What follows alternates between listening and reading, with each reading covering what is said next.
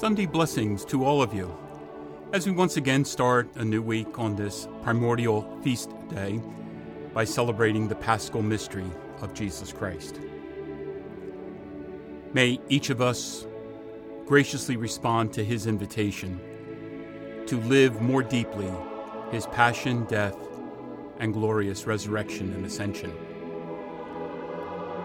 You are listening to Encountering Jesus with the Church Fathers, a podcast pondering patristic commentary and insight on the sacred scriptures, the sacred liturgy, and living as a disciple of Jesus Christ. I am your host, Father Mark, and I welcome you to this podcast on the 14th Sunday in Ordinary Time. I begin today by calling attention to the Holy Father's most recent apostolic letter, Desiderio Desideravi, on the liturgical formation of the people of God. The Latin title of this apostolic letter are the words of Jesus, recorded in Luke's Gospel, chapter 22, verse 15, quote, "I have eagerly desired to eat this Passover with you before I suffer," unquote. I've placed a link to the document in this week's podcast description. Pope Francis released this apostolic letter this past week on the solemnity of Saints Peter and Paul with the intent, as he states, quote, "to offer some prompts or cues for reflection that can aid in the contemplation of the beauty and truth of Christian celebration," unquote. In reflecting on the sacred liturgy, some of the dimensions the Holy Father considers include the today of salvation history, the liturgy as the place of encounter with Christ, the Church as the sacrament of the body of Christ, the theological sense of the liturgy as the antidote for the poison of spiritual worldliness, rediscovering daily the beauty of the truth of Christian celebration, amazement before the Paschal mystery as an essential part of the liturgical act, the need for a serious and vital liturgical formation, and finally, the Ars Celebrandi. Interestingly, the section entitled the Ars Celebrandi, that is, the art of celebrating the sacred liturgy, is the largest section of the apostolic letter, accounting for approximately 35% of the text. How the sacred liturgy is celebrated is of vital concern for all, not only the bishop or priest celebrant. How we allow ourselves to be drawn into the sacred mystery shapes and forms us as conscious disciples of Jesus, who offer authentic worship to God the Father and serves in charity the needs of our fellow brothers and sisters. I highly recommend this apostolic letter for your prayerful reading and study. It certainly will assist all of us in this 3-year period of Eucharistic revival. As for the scriptures for this Sunday, Saint Cyril of Alexandria will guide us in reflecting on the final part of the gospel proclamation for this Sunday. Among the fathers of the Church, Saint Cyril is a rather unique character. In his day, there was no middle of the road. One either was a friend to Cyril or an enemy of Cyril. Some referred to him as a saintly defender of Nicene orthodoxy. Others referred to him as a thug. He was born around the year 375 in a small town about 70 miles east of Alexandria, Egypt. While little is known of his early years, it is reasonable to conclude that he was afforded a good education and was certainly schooled in the sacred scriptures as well as the writings of St. Athanasius of Alexandria. His maternal uncle, Theophilus, was bishop of Alexandria and seems to have been a rather influential ecclesiastical mentor to the young Cyril. Theophilus himself was a staunch defender of Nicene orthodoxy and had very little time for other religious movements in and around Alexandria,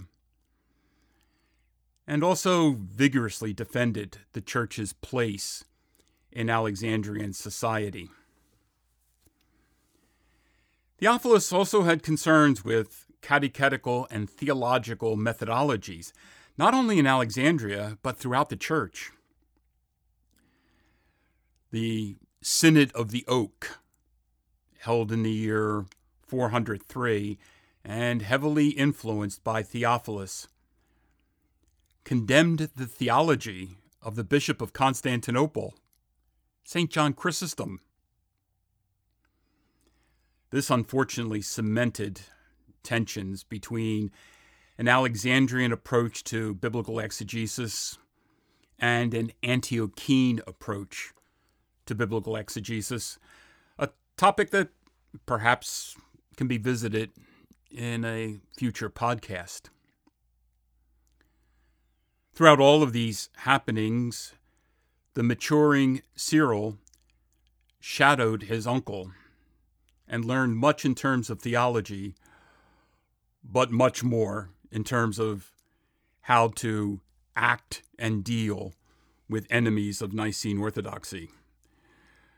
The fact that Theophilus and Cyril had very similar personality types and styles helped to shape Cyril as Theophilus' successor, which occurred in the year 412 after a very contentious election. Cyril's early years as Bishop of Alexandria were tumultuous, as Alexandrian society was in a state of social upheaval. During a riot led by a large group of Christians, an influential Alexandrian philosopher, Hypatia, she was murdered. A cloud of suspicion hung over Cyril for her death, but it was more guilt by association. Stormier controversies grew when Nestorius was elected Bishop of Constantinople. This ignited a fiery round of Christological controversies, pitting not only Cyril and Nestorius vehemently against each other, but also the catechetical schools of Alexandria and Antioch. The resulting Council of Ephesus, held in 431, attempted to resolve the controversy by proclaiming Mary Theotokos, that is, Mother of God. Nestorius resigned as Bishop of Constantinople shortly after the close of the council, and Cyril's reputation as a theologian grew, and Cyril seems to have mellowed with the passing of years. He died around the year 444 and has left us an extensive body of written lectures, treatises, and homilies. We'll listen this week to an excerpt of St. Cyril's Homily 64 on the Gospel of Luke that reflects on St. Luke's Gospel, chapter 10, verses 17 through 20. We listen now to those words of the Gospel. The 72 returned rejoicing and said, "Lord, even the demons are subject to us because of your name." Jesus said, "I have observed Satan fall like lightning from the sky. Behold, I have given you the power to tread upon serpents and scorpions and upon the full force of the enemy, and nothing will harm you. Nevertheless, do not rejoice because the spirits are subject to you, but rejoice because your names are written in heaven." The Gospel of the Lord. And now, St. Cyril's words from Homily 64. It is said somewhere by one of the holy prophets, "Will the Lord God do anything without revealing the teaching thereof to his servants the prophets?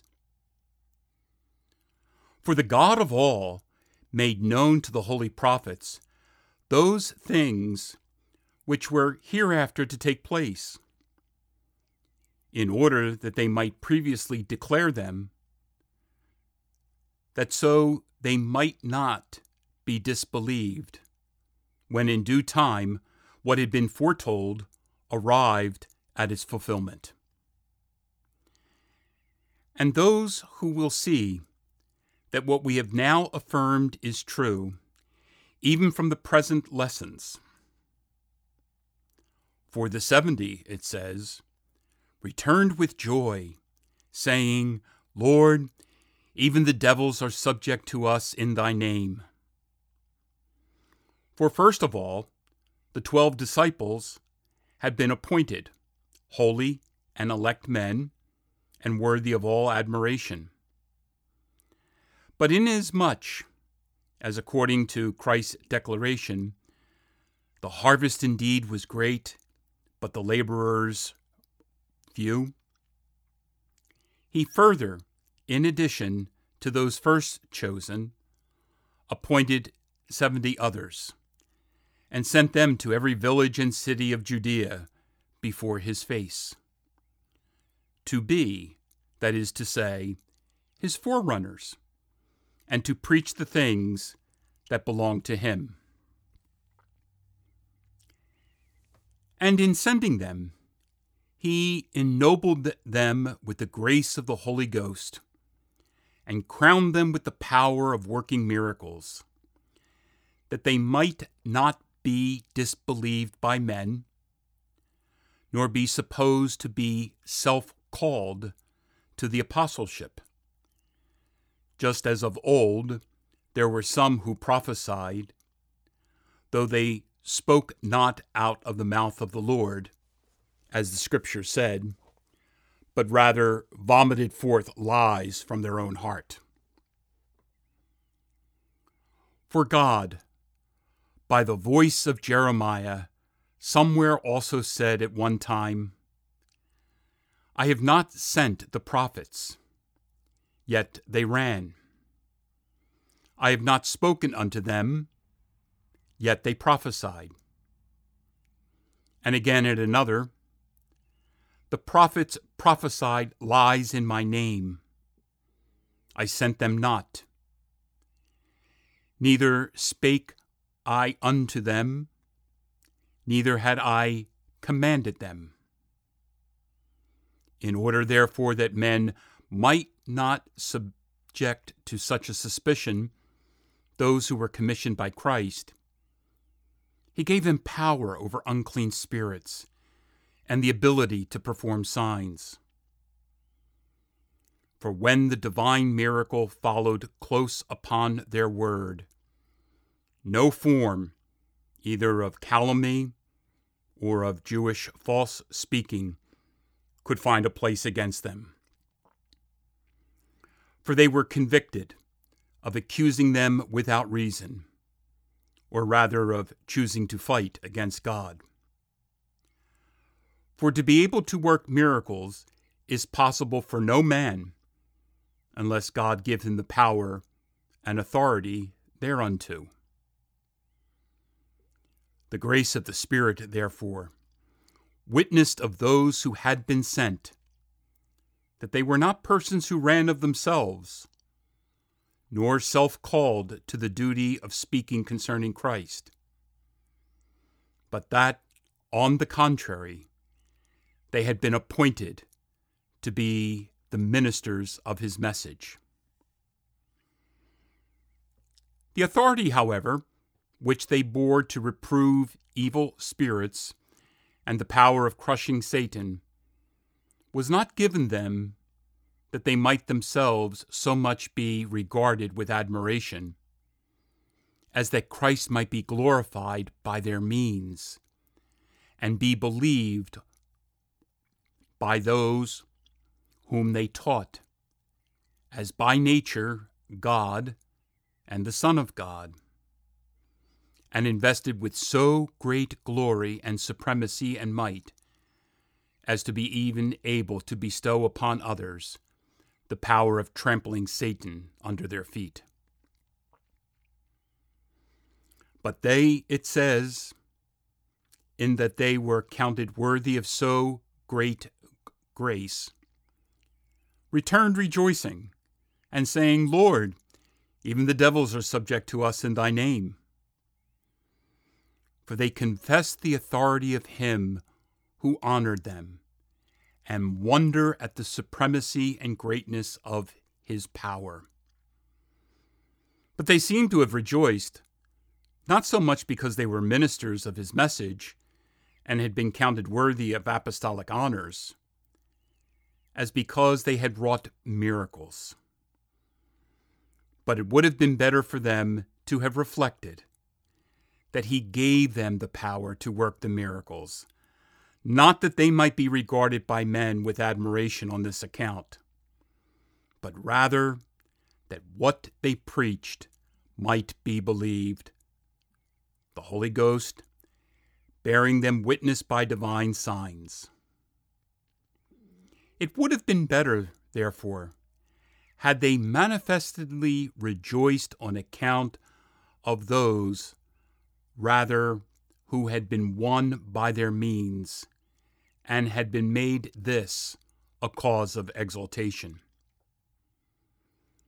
Just as also the very wise Paul gloried in those who had been called by his means, saying, my joy and my crown. But they said nothing at all of this kind, but rejoiced only in that they had been able to crush Satan. And what is Christ's reply? I saw Satan fall like lightning from heaven. That is, I am not unaware of this. For inasmuch as you set out upon this journey, so to speak, by my will, you have vanquished Satan. I saw him fall like lightning from heaven. And this means that he was cast down from on high to earth, from overweening pride to humiliation, from glory to contempt, from great power to utter weakness. And the saying is true, for before the coming of the Savior, he possessed the world. All was subject to him, and there was no man able to escape the message of his overwhelming might. He was worshipped by everyone.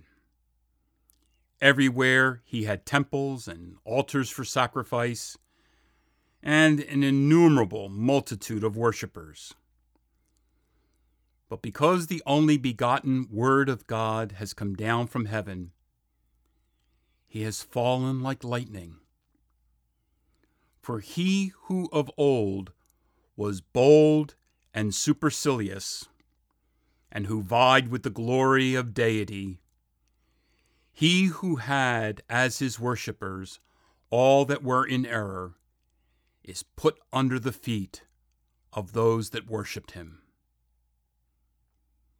Is it not then true that he has fallen from heaven to earth by having suffered so great and terrible an overthrow? Who then is he that has destroyed his might and humbled him to his misery? Plainly, it was Christ. And this he announced to us in the words, "Behold, I have given you the authority to tread upon serpents and scorpions, and upon all the power of the enemy, and nothing shall hurt you."